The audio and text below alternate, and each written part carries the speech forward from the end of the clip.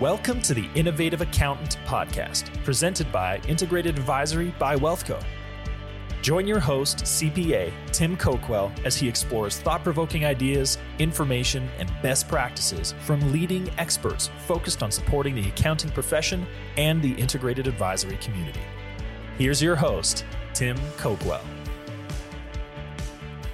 Welcome back to the Innovative Accountant Podcast. I'm your host, Tim Coquell, and we have a special episode for you today. You probably, for our listeners, are noticing that we're in a bit of a different setup.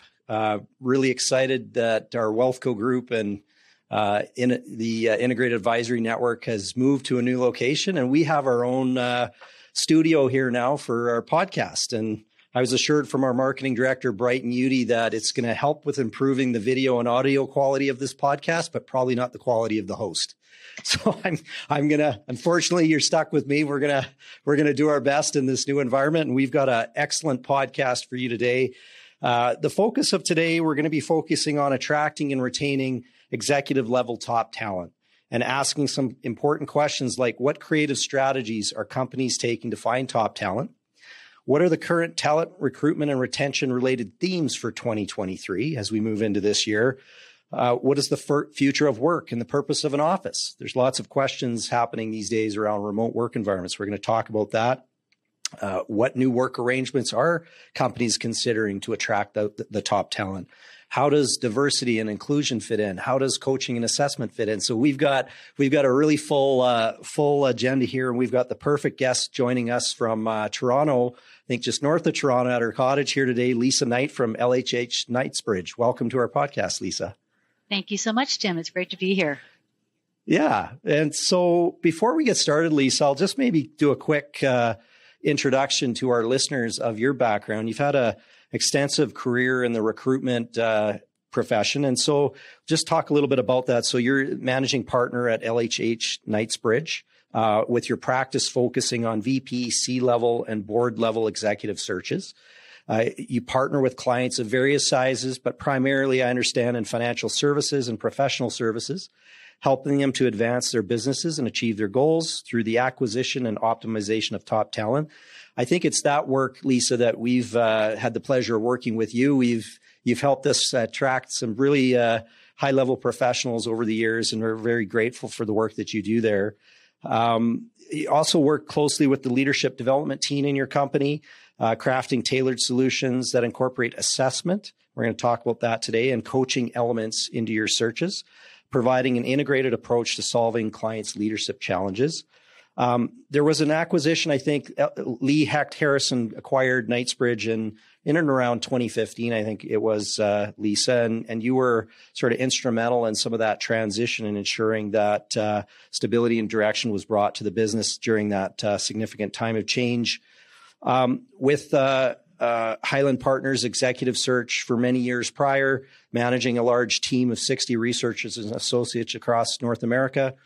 From your honors degree with the University of Toronto, obviously lots of credentials to have this important conversation today. Most importantly, married, 3 children, adult children, and enjoying some cold weather, I understand, today in cottage country north of Toronto. So how's your day going? Oh, thanks for the overview. It's always nice to do a little trip down memory lane and be reminded of my past. Day's gone really well today. We had lots of bright blue sky and sunshine and cold minus 15 degree high temperatures. So, winter's here with a vengeance, but we're trying to embrace it for a few more days. And then my husband and I are going to head down to Panama to spend a few weeks there to soak up some sun, work remotely for a bit of time, get some vacation time in, and visit with our adult son and his fiance who are working and teaching in Panama. Oh, that's wonderful. Yeah. Well, I'm glad you're getting away from this cold weather that we sent you from Alberta. I think we got it a few days before you. So it's, we like to share where we can do that. So yeah, Lisa, I'm always interested in our guests and just kind of going back in time a little bit and sort of understanding where their passion came from and what they do. We have a lot of innovative people that come on this podcast, and I would definitely consider you one in the recruitment space. And so let's just talk about where that passion started and how you got involved in what you do today. Sure. Thank you for the opportunity. So I was actually born in small town Northern Ontario and ended up moving to Toronto to go to university, which is where I also met my husband, or the gentleman who became my husband and still is my husband many years later. I stumbled into the search profession, as many people did back in those very early days of the industry. It was not a well-known profession. And it was actually quite a fledgling profession because in those days, people would make a second career out of recruiting.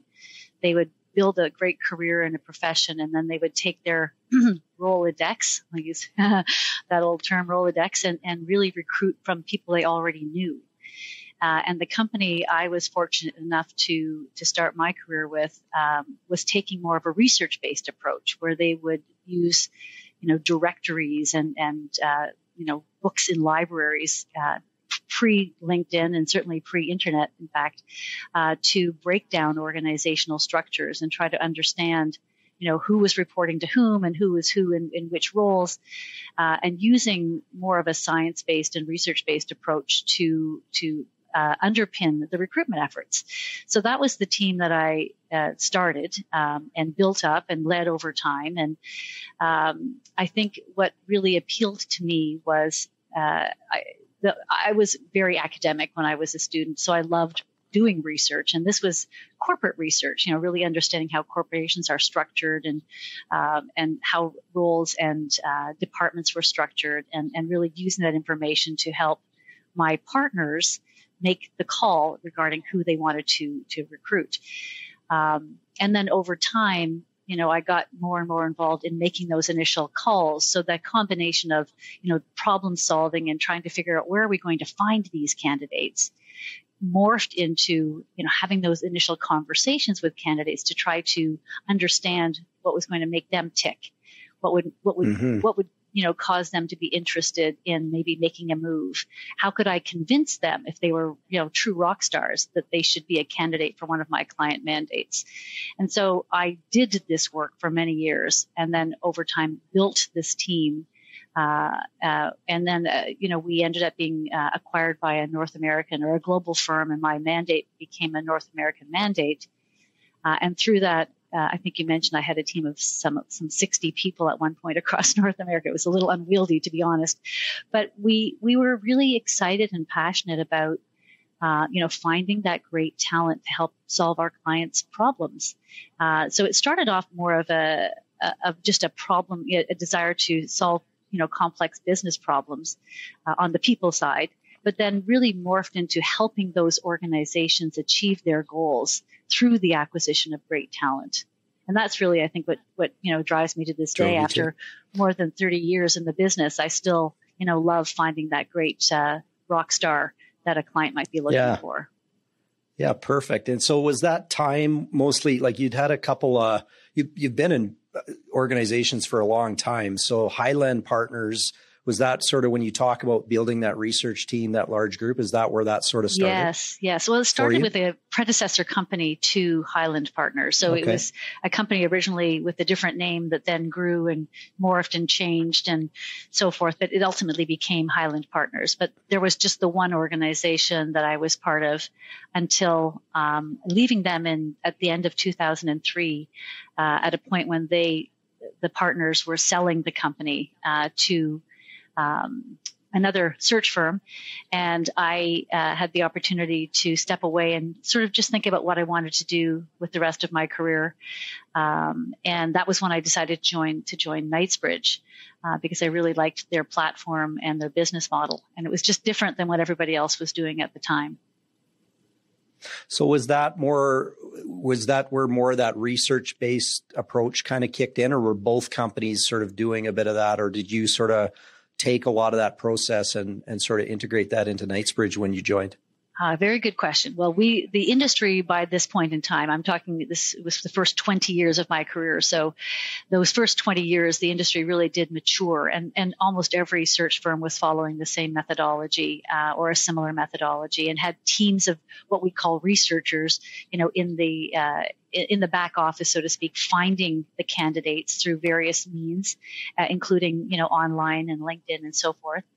And then there would be the partners that would do the interviewing and the client managing. So that was a very common construct by the time I left Highland Partners.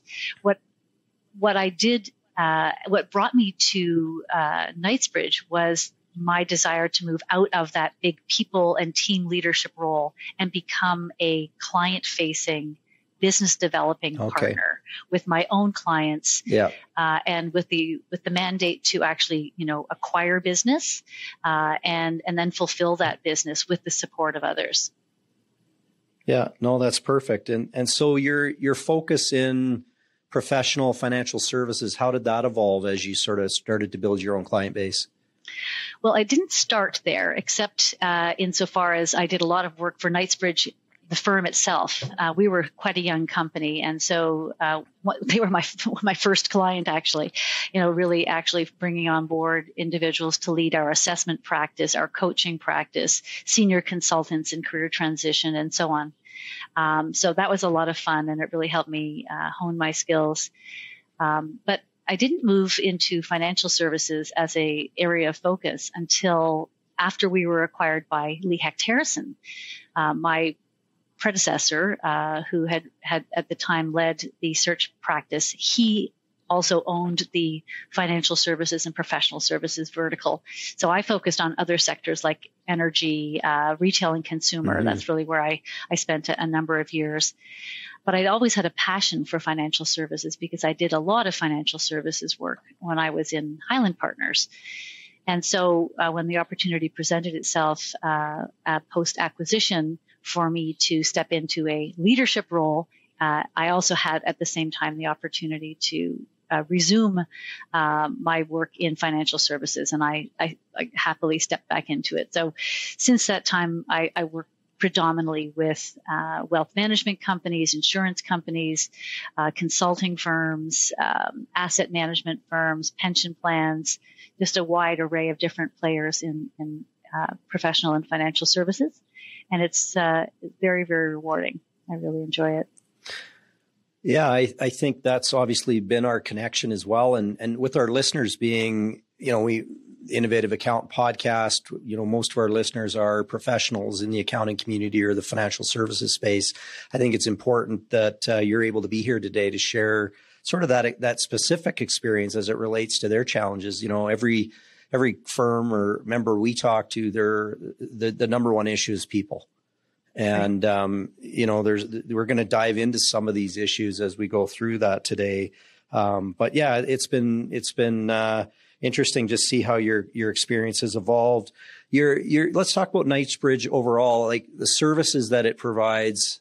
Let's just walk through that, because obviously there's the attraction, the bringing on candidates, but just walk through what you are doing for corporate clients today and how you're helping them. Absolutely. So the organization Lee Hecht Harrison Knightsbridge is what we're called today, and we are a subsidiary of Adecco. So Adecco, in fact, is a very large 25 billion euro publicly traded company based in Switzerland, focused in the staffing industry. LHH is one of their large business units, and we are part of LHH. And what LHH and Knightsbridge do is a combination of attracting great talent for our clients. So we have 3 recruitment practices, the executive search practice where I play, an executive interim practice where we place leaders on contracts, long-term contracts, at the executive level.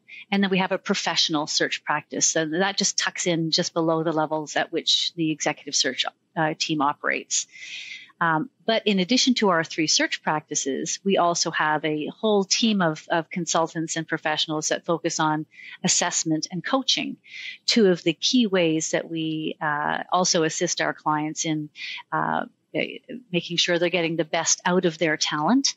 And these teams in assessment and coaching also work closely with us in recruitment, because at the end of the search, there's usually an opportunity to assess the candidates for a good fit, and then to coach them as they come on board to make sure that they're going to hit the ground running and be really optimized in the role. And that's where we've worked really closely with our colleagues in assessment and coaching to ensure that there's a really nice point of integration, and that what we learn about our clients along the way gets transferred into their understanding of what these finalist candidates need to be and do in order to be successful in the client environment. Yeah. And then our third business is our career transition and mobility business. And it's kind of funny that I call it our third business, because for many years it was our first business. It's really what Knightsbridge was best known for. And that is when companies have a change in direction, or when economic situation requires a downsizing or what have you, and there are people that need to exit an organization. We are one of the biggest players in the world as it relates to helping those people find a new home. So we have a whole plethora of consultants that work with individuals to help them transition, and they help they help them with their resumes, and they help them to understand what their kind of new path forward should look like. Do they want to just do something very similar to what they've done in the past, or are they looking for something completely different? And so that's a whole other form of consulting support that we provide at LHH Knightsbridge, and companies know us very, very well in that sphere as well. Yeah, I can imagine, especially over the last number of years with COVID and, downsizing and just lots of that going on. And then now there's like impending talk about recession. I'm sure that is a critically important part of your business. Absolutely. And it's interesting how there's this sort of counter-cyclicality built into our business model. One would presume that, in tough economic times, there's slowdowns and layoffs, and that actually feeds our career transition business. And then in, busy economic times, there's lots of hiring and need to develop your talent, and that really feeds our leadership consulting and search businesses. And that's been a very kind of typical model for us. We've leveraged that and this served us very well. But there's lots of signs that with this new kind of pending economic downturn that we're all expecting, that it's not going to follow the same formula as what we've seen in the past. And while the economy may be slowing down, it doesn't appear that hiring is going to be slowing down. So it's a real conundrum that companies are going to have to work through. How do they cut costs and keep their businesses profitable and viable and successable, but not lose the top talent that they need, because they can't really afford to let people go in many instances. There are some layoffs, but we're not expecting there to be as many as we've seen in previous recessions or semi-recessions, whatever we want to call this period that we're in right now. Well, that's it. It's interesting from being involved in the wealth management business. We're always looking at those types of things. And, I think the thing that softens this recession is that, pretty much, and you can tell me if I'm right or wrong, but what we hear is pretty much if you want a job, there is one, right. That there is such a shortage of labor that it's a different type of a recession. So it's kind of, I think what you're saying is you're still seeing people trying to recruit and hire despite the fact that things are slowing down a little bit. Most definitely. There's been no slowdown in hiring that we've seen. And there's still a war for talent out there. There is, I think there've been a lot of people who have, either retired early. Something like 30% of the retirees of last year were early retirees, unplanned early retirees, which can be very challenging for the organization to work around. Yes. But there's also need for more talent than we have to fulfill a lot of the roles that are out there. And increasingly at the senior levels, companies are looking to upgrade their talent, looking for something different, something new in their next chief financial officer or chief operating officer or chief human resources officer, realizing that industry is changing, business needs are changing, and therefore what we're looking for in our leadership folks needs to be upgraded to keep up with those changing circumstances. And that's what's driving, I think, a lot of the needs that we see. Yeah. Yeah. That unplanned retirement piece, like what, early retirement. Like, what do you think's driving that today? We've been seeing that and hearing a lot about that as well. What is leading to that? Yeah, it's a good question. I think there's probably a number of factors, and certainly perhaps more that I don't know or don't understand. But certainly people, there's a burnout factor. So if you can afford to step away and you're exhausted, and certainly through the COVID experience, through the pandemic, there was a lot of exhaustion, a lot of burnout. Yeah. People just decided to step away. I think people are, realizing that they have currency and that they can reinvent themselves, show up differently, find a different place to work, decide the parameters within which they want to work. And so they are stepping away from work and kind of just reevaluating what work is going to look like for them in the future. So it's not necessarily retirement and never working again. I think it's retirement and then reinventing of oneself in a different form, in a different way of looking at work. And this is really a huge amount of fuel for our interim management practice, because a lot of executives are saying, I don't want that full-time gig anymore. I want to be, working on projects, doing interesting work. Place me, as an interim head of technology or an interim, head of sales or marketing, and I can go and do some really cool work, help with a big project, a big initiative, and then go and do it again somewhere else. And that seems to, fuel a lot of people's interest in doing interesting work without being tied down to something. Mm-hmm. Yeah, I think COVID definitely had pushed the pause button for a lot of people to kind of reflect on their careers, their life, and how they were going to maybe make some changes to make themselves happier. So it's definitely playing out. I think the happiness factor is an important one to lean in on for a moment, because people, I think up until the pandemic, people thought that you had to work a certain way. It was expected. It was required. It was the talk track that we gave ourselves every morning. But through COVID, we became aware of the fact that there's a whole lot more to life than work. And other priorities began to emerge: self-care, wellness, and mental health, families, and the importance of being there for our children and for our elderly parents and, the folks that were most vulnerable during the pandemic.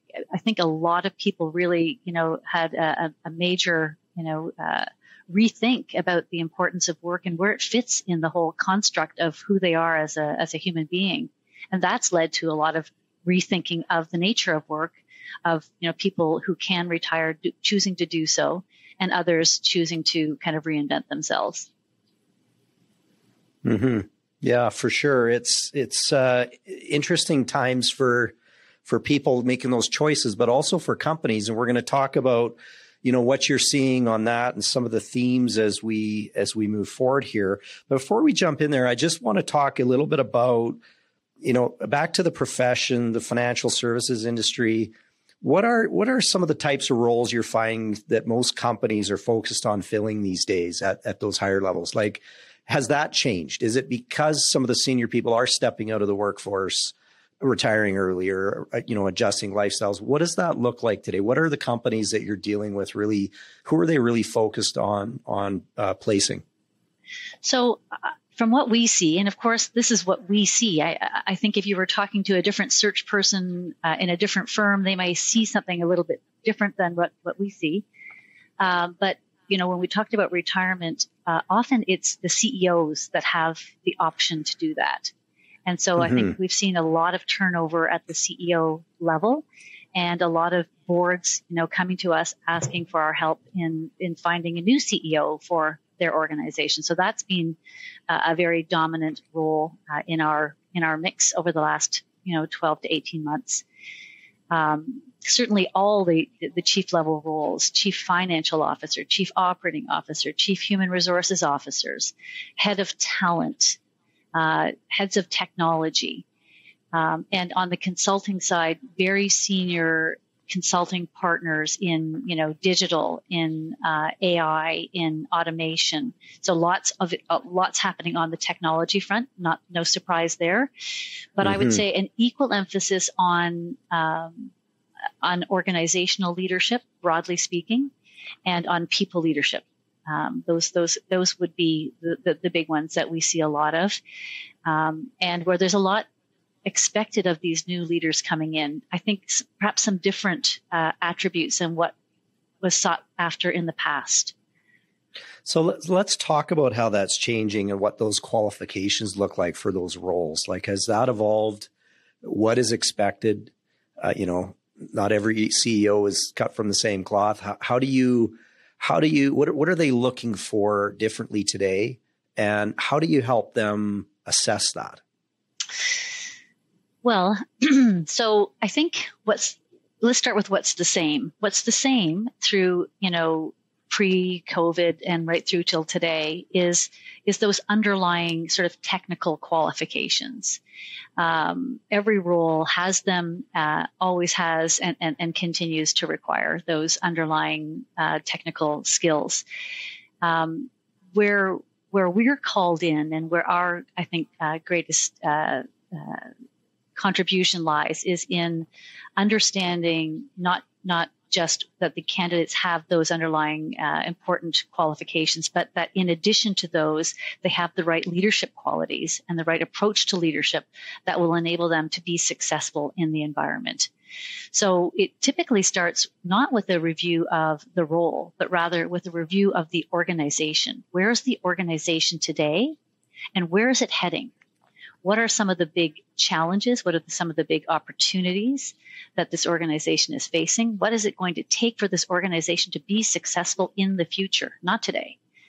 And if you look at it from a future-focused perspective, then you start to build the profile of that next leader, be it CFO, CHRO, CEO, with the future in mind. And it becomes very clear as you speak to the stakeholders, and there's a lot of stakeholdering that we do at the front end of every search to really get all the inputs that we require. They're the ones that can tell you exactly what's going on in the industry. They can tell you, what was missing in the previous incumbent.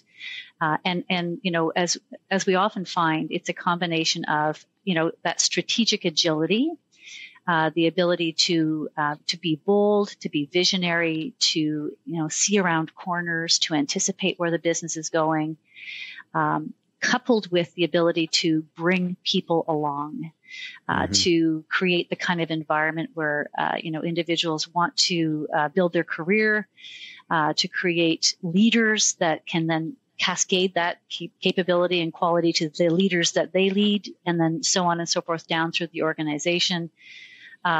It's about inspiring, not necessarily just followership, but inspiring others to be leaders in the organization.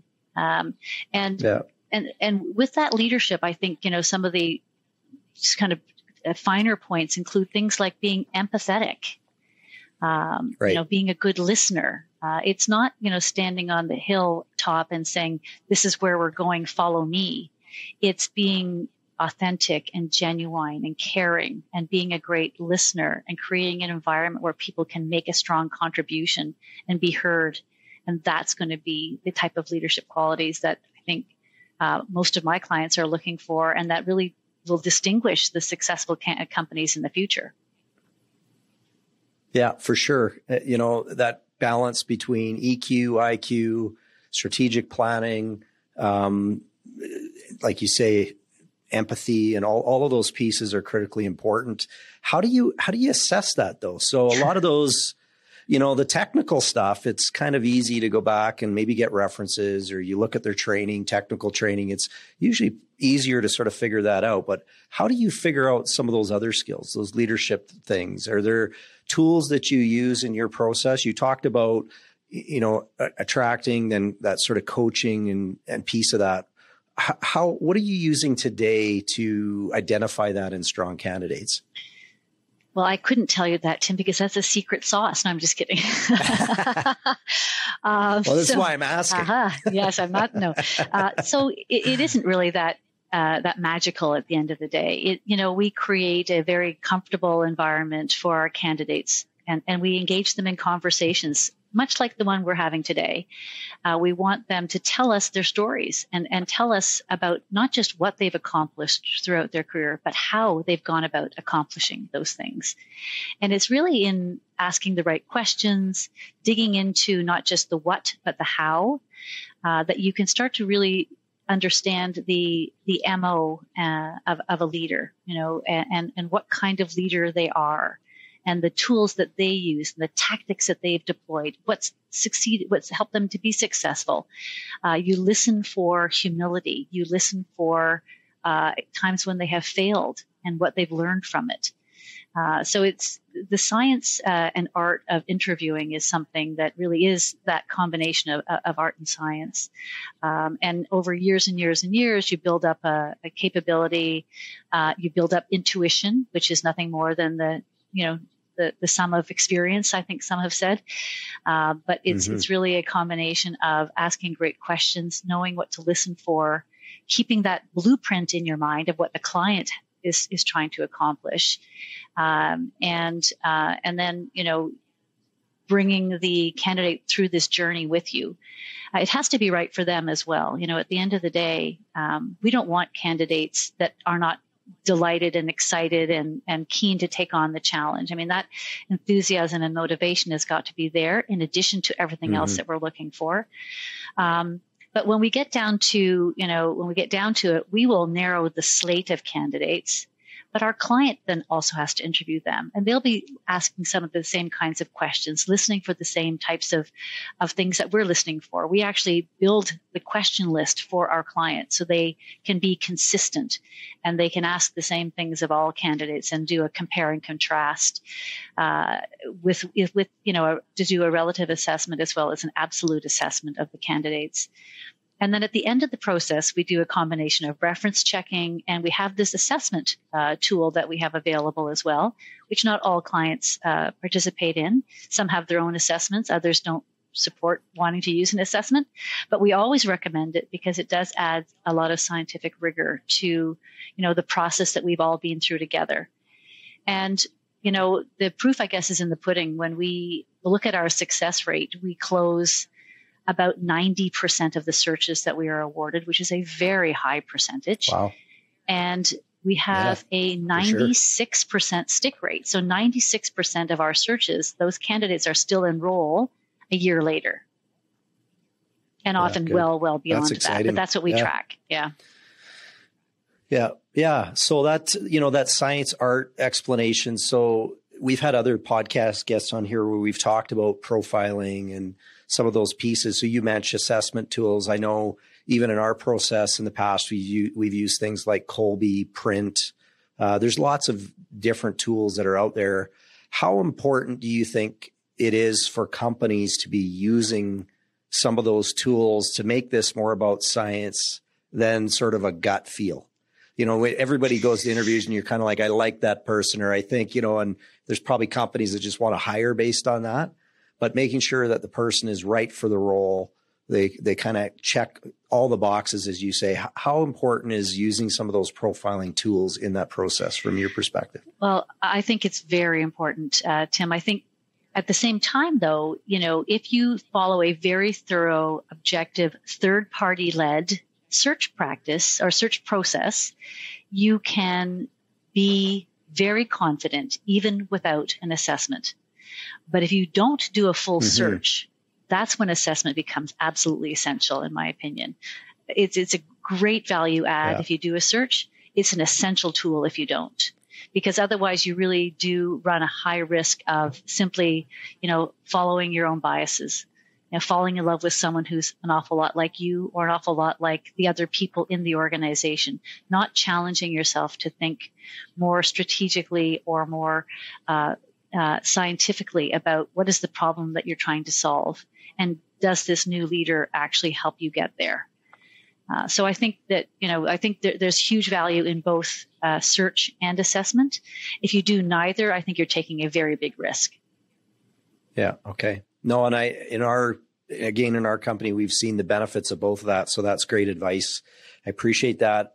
Let's segue a little bit. I just want to talk, and you've touched on some of these things, but I want to talk about So what are the themes as we roll into 2023 here? You've got companies that are recruiting people. What are the challenges that they're facing? What are the themes that are sort of rising to the surface? And I think everybody could probably name a few, but from your perspective, what would the core maybe 2 or 3 things be that companies are trying to address? Well, I think one of the biggest issues that companies are grappling with right now is this whole return to work construct.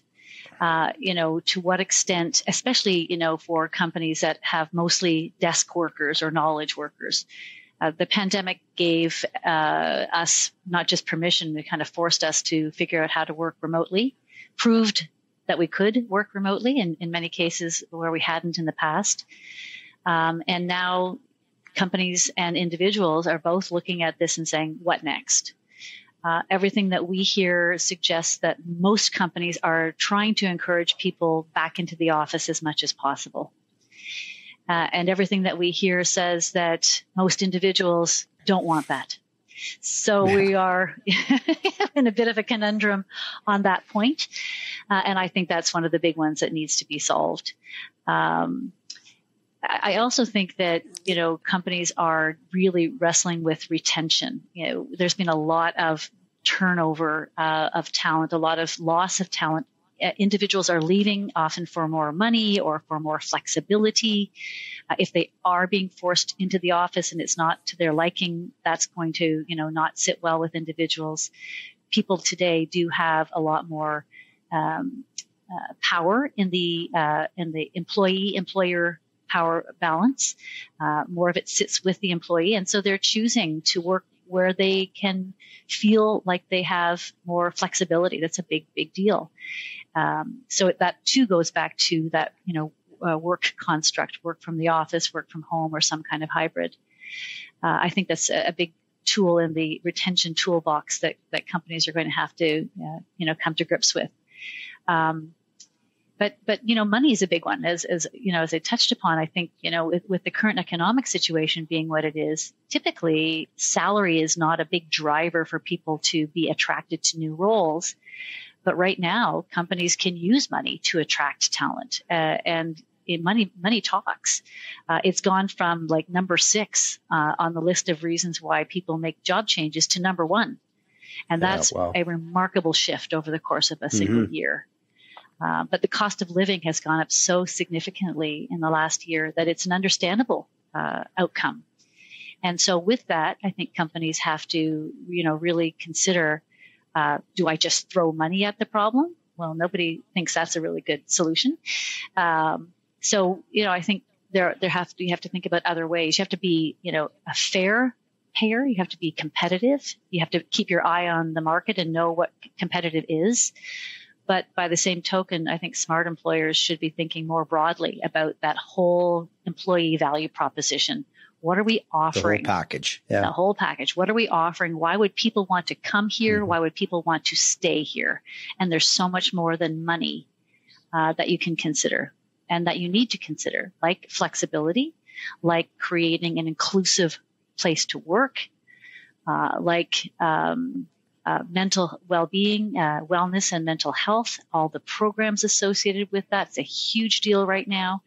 And not just offering programs, but making sure that they're being used, making sure people take their vacation and know that they can and shouldn't feel like they're some kind of low performer for wanting to have time away from the office. So I think, companies come to us all the time and say, what can we be doing to retain our top talent? And there's a huge array of ways that companies can act on these initiatives and create a more compelling and robust and positive place for people to come to work. No, that's a perfect overview and summary of some of those key things. So the things that I heard out of that was we've got this remote flexibility as a big theme right now. The second piece you talked a lot about was, retaining people, labor shortages. It's supply demand. Like the employees are requiring more income and to deal with finances, inflation, all those things, but that's putting a lot of pressure in the system on, okay, how do companies deal with that? And then the third piece, which you touched on a bit, I want to just sort of comment on it. So it's that inclusion or that diversity conversation. How much is that you're finding coming into play as well into the current environment? Well, I think it's become a huge component of what we do, Tim. To be honest, I think we on the search side don't spend as much time on the inclusion part of diversity, equity, and inclusion. Mm-hmm. Our focus tends to be more on helping our clients meet their diversity goals. And so literally every search we do is done with a view to creating a diverse shortlist. And I will say, okay, I recently crunched these numbers for another client that I was chatting with recently and was really super pleased to see that last year, 73% of our placed candidates actually helped our clients achieve their diversity goals. They were either women or people of color that we place in these executive positions across all industries, including financial services. And people always say to me, financial services, it's all, white men. Well, if you look hard, you can find great talent that does actually represent the diverse and makeup of our society, and we can help our clients achieve their goals that way. And I'm super proud of being able to do that. And then the companies themselves, sure, once they get that talent, it's only part of the answer. The rest of it is how do you create the programs inside the organization so that people feel like they belong. And this sense of belonging is one of the key metrics that people are looking for when it comes to, where they work. They want to go to work and feel like their work matters, that they're respected, that they're heard, that they're being developed, and that they belong. And if you can't make people feel like they belong, regardless of their gender, their ethnic background, their sexual orientation or preferences, then you're going to have an issue as it relates to, retention and engagement of your workforce. Conversely, if you can build that kind of environment, you're going to create a phenomenal place for people to come to work. And ironically, without forcing your employees to do so, they'll actually want to come to the office fairly frequently because they're going to feel like that's a great place to hang out and be with other people that they want to be with. Well, and I think that's a great segue. So if we sort of tackle these three areas and we start with kind of that remote environment, because I think that's one of the biggest challenges that companies, I think, felt through COVID was, they might have been ready to go remote. They might have had the technology to go and do that. But how do you maintain that culture of belonging? And how do you do that from your kitchen tables? And I think that's in talking to, companies and groups through this podcast or just in my travels, that was a challenge. People weren't really ready for that. And so let's go back to that because, there's a survey that came out recently and I think it said something like 80% of Canadian remote workers would quit their job if their employers asked them to return to the office 5 days per week. So when you hear studies and surveys and things coming like that, that's a big deal. And so I'm interested in your experience, and let's maybe tackle it from both the employee and then the employer's perspective. Is that what you're hearing from employees? Like when you're out finding talent and you're talking to talent and you're looking at putting them in these positions, how important is that today, that flexibility, that they want to work from home? They want 2-3 days. They want that flexibility. Like, is that as prevalent as some of these studies suggest in your experience?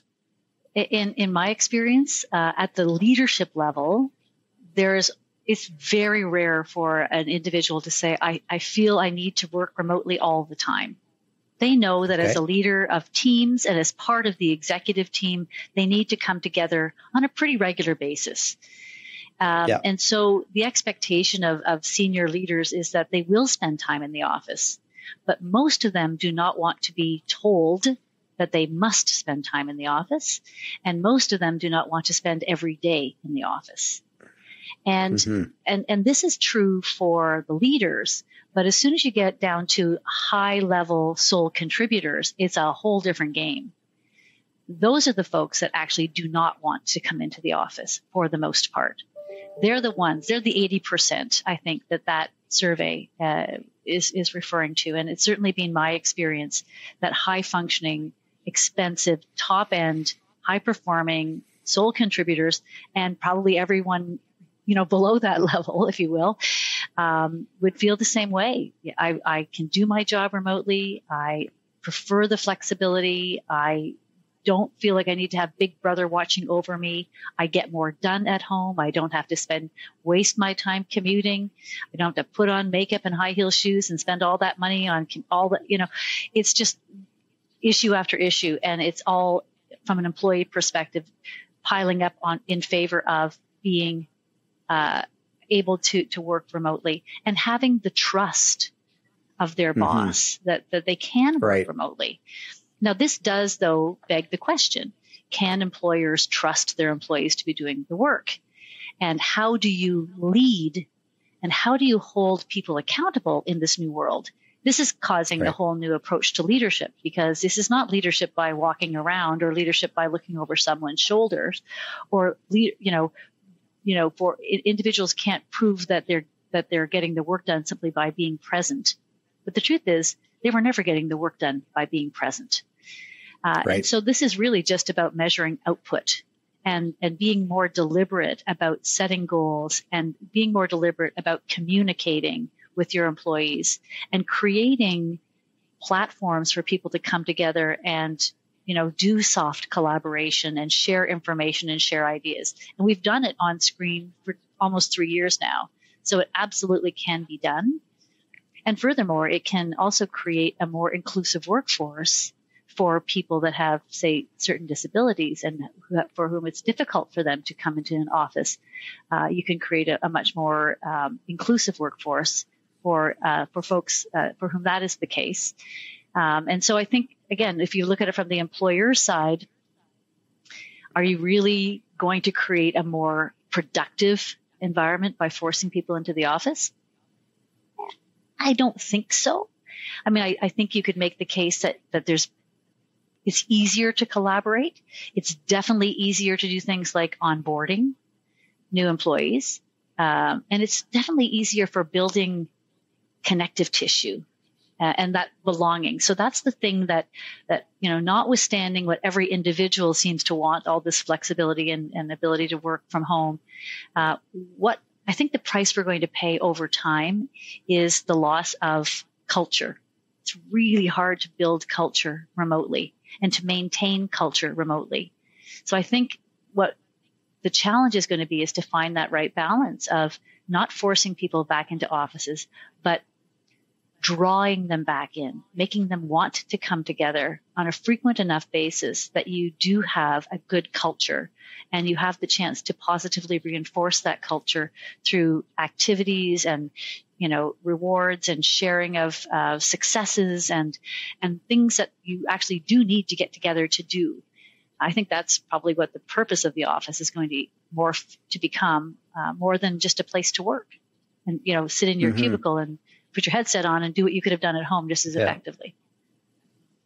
Yeah, no, that's a great answer. Is actually my next question was going to be, you've got fully back to the office, you've got hybrids, and then you got fully remote. It's sort of the plus and minuses of each of these.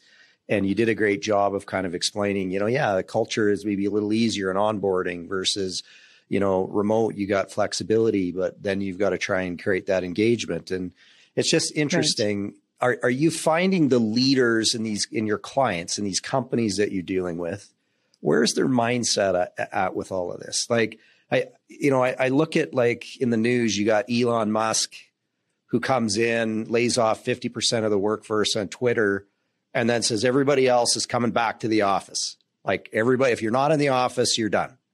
And so it's just a great example of really strong views and opinions on this. What are you finding with the companies that you're dealing with today? Do you find you've got people in that camp? You got people in the other camp that are, and how are they sort of working their way through that? And where do you guys fit in helping them with that? Well, we do have, clients in both camps. I wanted to be able to say, oh no, all of our clients are so enlightened and so Canadian and polite, and nobody's forcing anyone to do anything. But that's not the case. No. We do have, in fact, some of our clients, I would say, in manufacturing environments, for example, where all through COVID, to keep those plants running, people had to be physically present. And so the business leaders would say, listen, it's not fair for all these office workers to be able to work remotely when all of these, plant workers have to come to the office every day.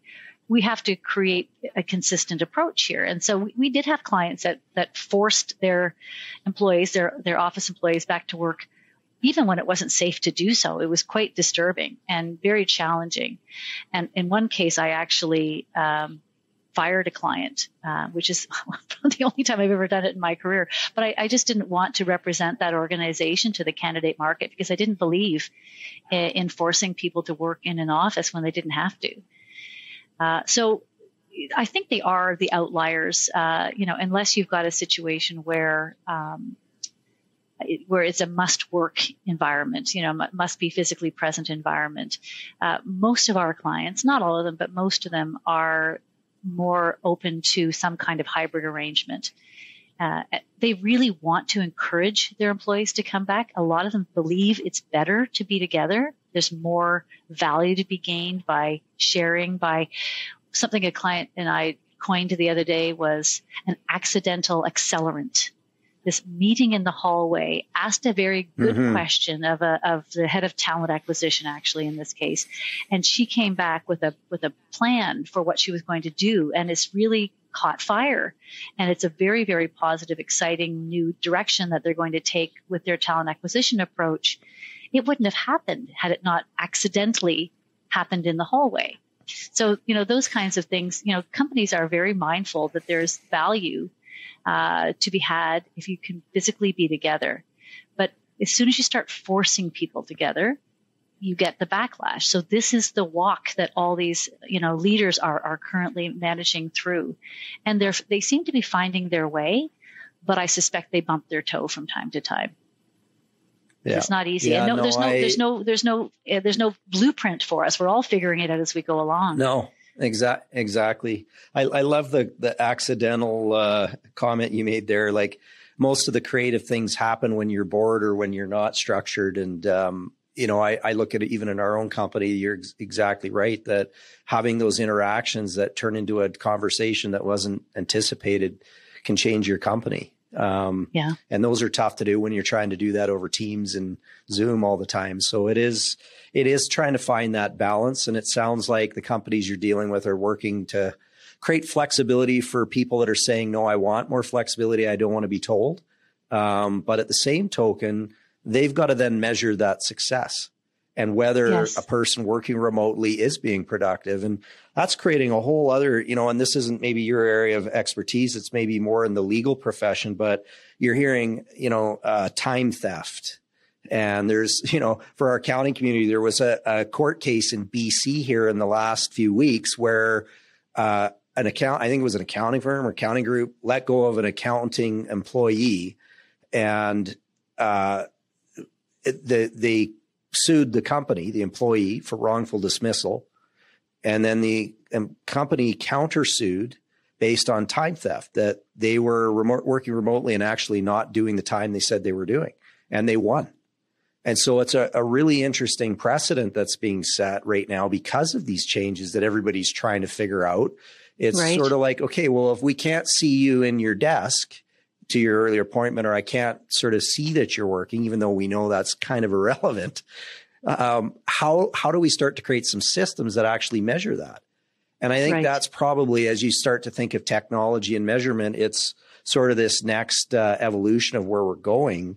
But man, you got all these issues that are emerging from how do you, is it okay to track people's time when they're at the computer, their mouse clicks?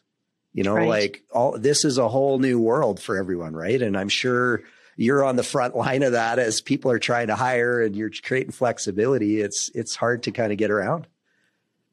It is, and you're right. There are ethical aspects to it. There are legal aspects to it. There are technology aspects to it. Mm-hmm. And at the end of the day, if part of what you're trying to create is a trusting relationship with your employees on the one hand, and then on the other hand, you're watching them while they work remotely. Yeah. You're kind of working at cross purposes here. So that's not necessarily the answer either. I think, right. What it comes down to is having the right systems, having the right leadership and leadership approaches so that you are actually measuring the right things, not just time at a desk, but really productivity and output, right? Which is what we should have been measuring all along. Yeah. But I think managers were lazy. Measure results, absolutely, not time. Yeah, and so it's getting clear on KPIs and leveraging technology to get better reporting on how projects are moving along and where they're at. I agree entirely with what you said. I think that's the next iteration of this for companies, and we can't be lazy anymore about it. We can't think just because somebody's sitting there and we can see them that we're getting the results we need out of that. So, and we never could, by the way, but we always thought we could. Right. Yeah. Right. Exactly. So, so we talked about that remote work, obviously an important piece. You're seeing that, you're helping companies be more flexible, especially as they're attracting that talent. That's an important piece. Let's talk about the income piece now for just a minute.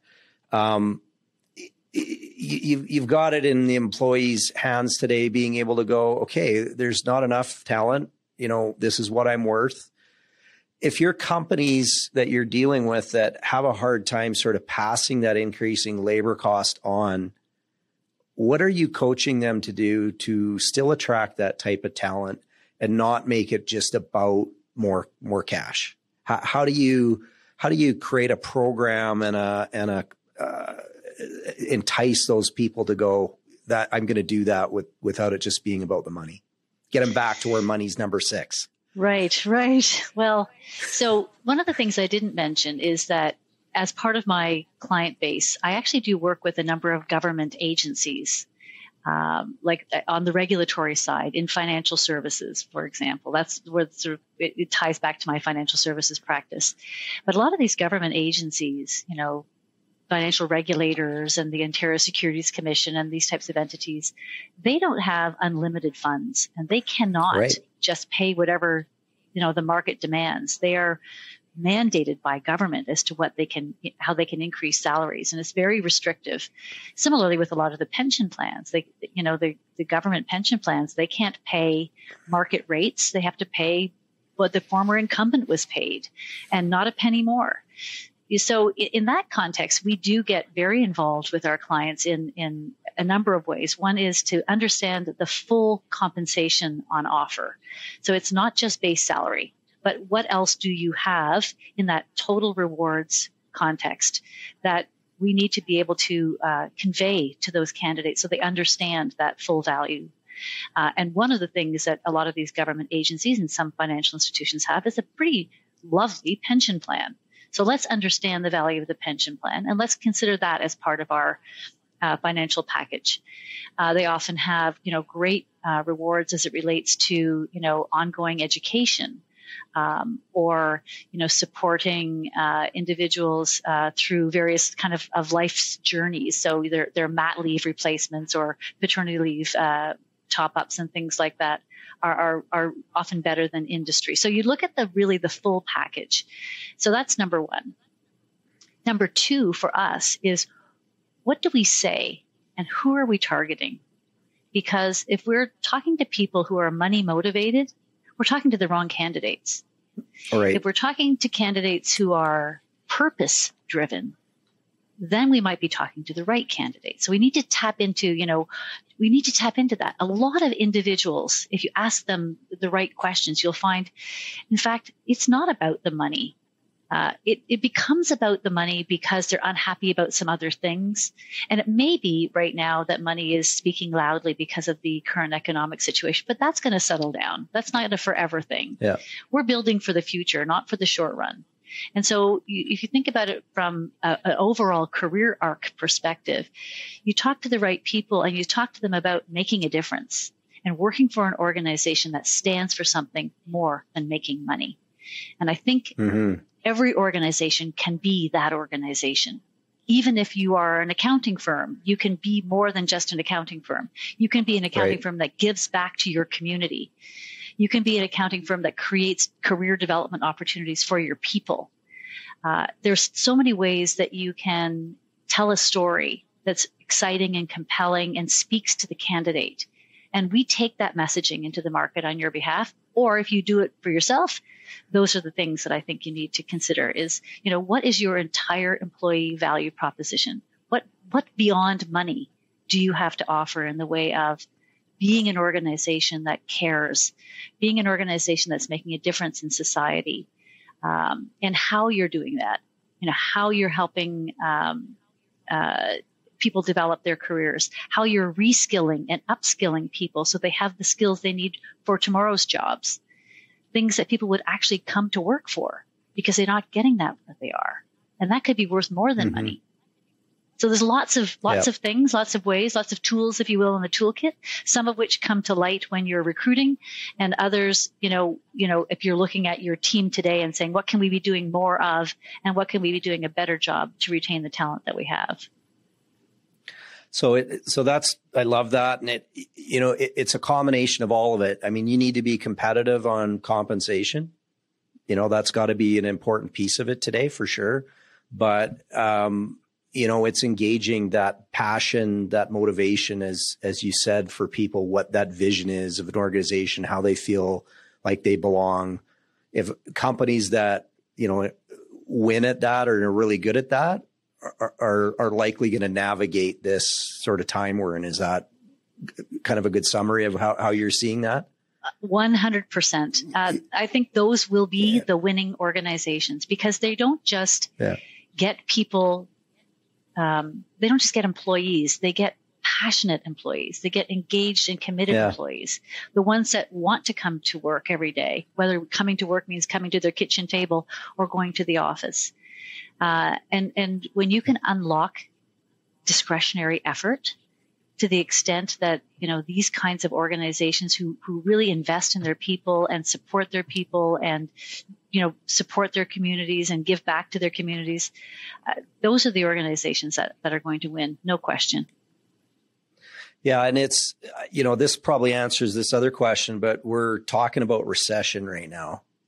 And this year, 2023 being a really challenging year, and there may be layoffs and different things. I'm assuming that if you were giving advice to companies today of how to kind of be successful in retaining and attracting top talent through a recession, your answer that you just said is likely a big part of that. Is there anything else that you see that companies need to be doing right now as it relates to where the economics are at in the world? I don't know if this is relating to the economics so much as it just is something that we haven't touched upon yet. So I want to take a moment to go there. Yeah. But I think there's a lot of companies that aren't organized really well, and that don't have great systems and processes and practices to support the work that needs to be done. And, there's never a better time than now to start working on those things. People get really frustrated with crappy technology. They get really frustrated if their jobs are poorly defined, or if there's a whole body of work that should be being done by somebody but isn't being done by anyone. It's just kind of falling off the side of someone's desk because there just is no time to get to it. Organizationally, even small organizations need to be using this time, any time, to be thinking, how can we organize ourselves optimally? And how can we lead ourselves optimally? I'm doing a search right now. It's the first time ever that this mid-size accounting firm, in fact, has hired a COO. Because up until now, they've had a partner who's had marketing on the side of their desk, and another partner who's had HR on the side of her desk, and another partner who's had IT on the side of his desk. Nobody's job is any of these things. And so these things are not being done well. And because they are not being done well, the consultants and the auditors and the tax folks and the admins are frustrated because there's gaps in how we're doing things. And the left hand doesn't know what the right hand is doing.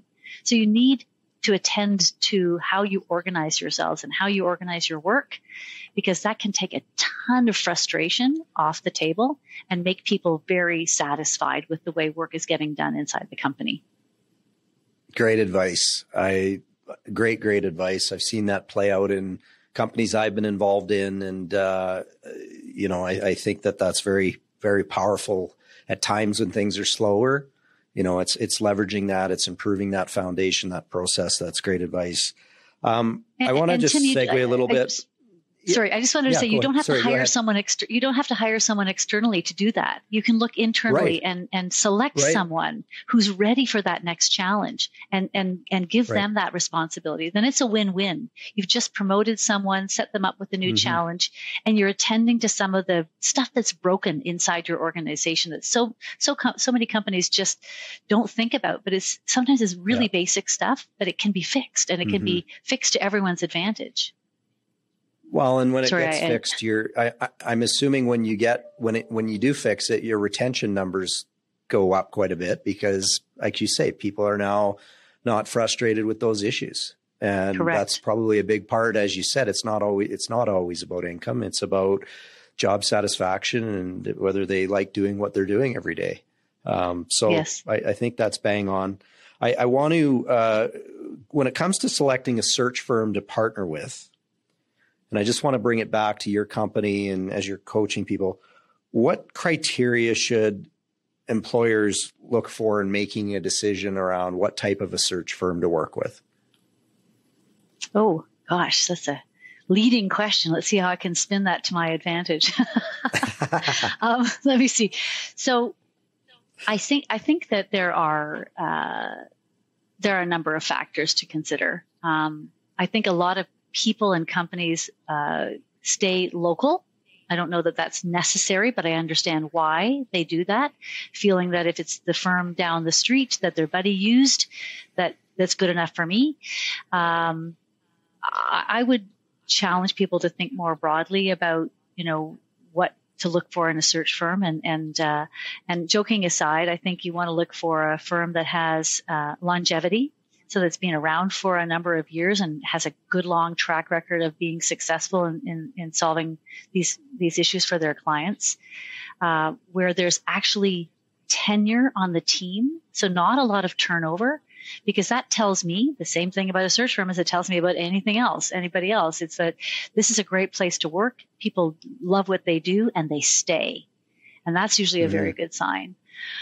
I would choose a firm that has a leveraged model, because I think that in such a firm, you've got research consultants that are really good at digging out the talent that you want to go get, and then partners that do a really good job of assessing that talent.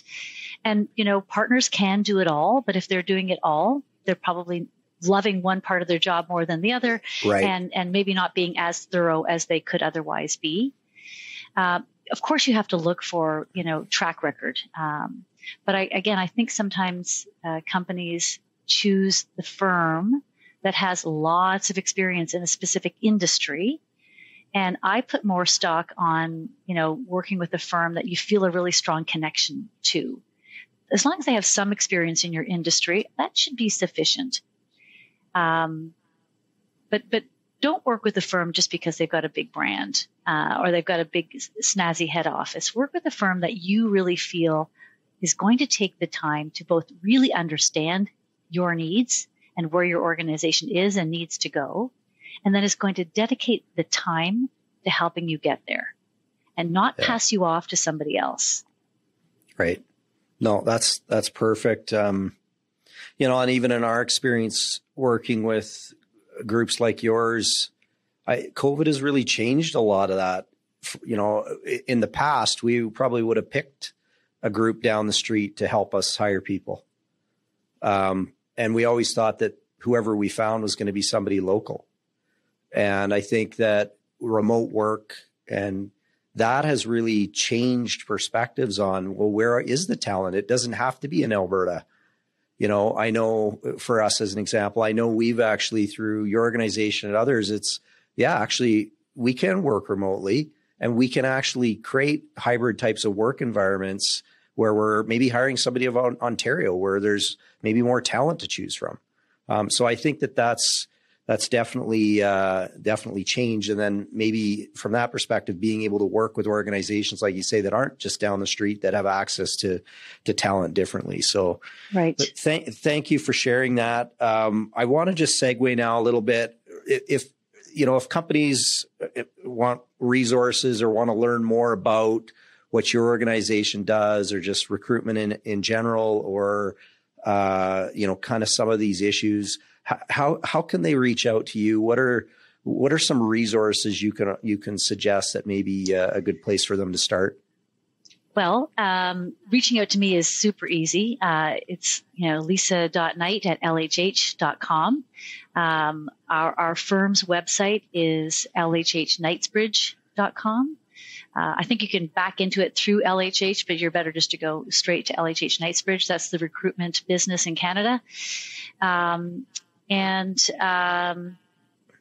terms of resources, again, if you're interested, we a lot of my perspective on these trends and what's happening in business today comes through obviously lots of reading and lots of discussion with various clients. But we also recently put out a white paper that Adecco actually developed after having spoken to some 3,000 employees across the globe, or 30,000 employees across the globe. My apologies. And I'd be happy to share that. I don't know if there's a way that I can get that to you, Tim, or make that available to the audience. But it's a really great resource because it's called the Talent Conundrum, and it goes into some detail around some of the topics that we touched upon today and what companies can be doing to win the war for talent. Yeah, that's perfect, Lisa. And I'd love to read that white paper. Maybe you can share that with me. We can maybe collaboratively share it a bit on social media and through some of the websites that we've got. We're happy to share that with our audience and maybe do some links post this session. So thank you for that.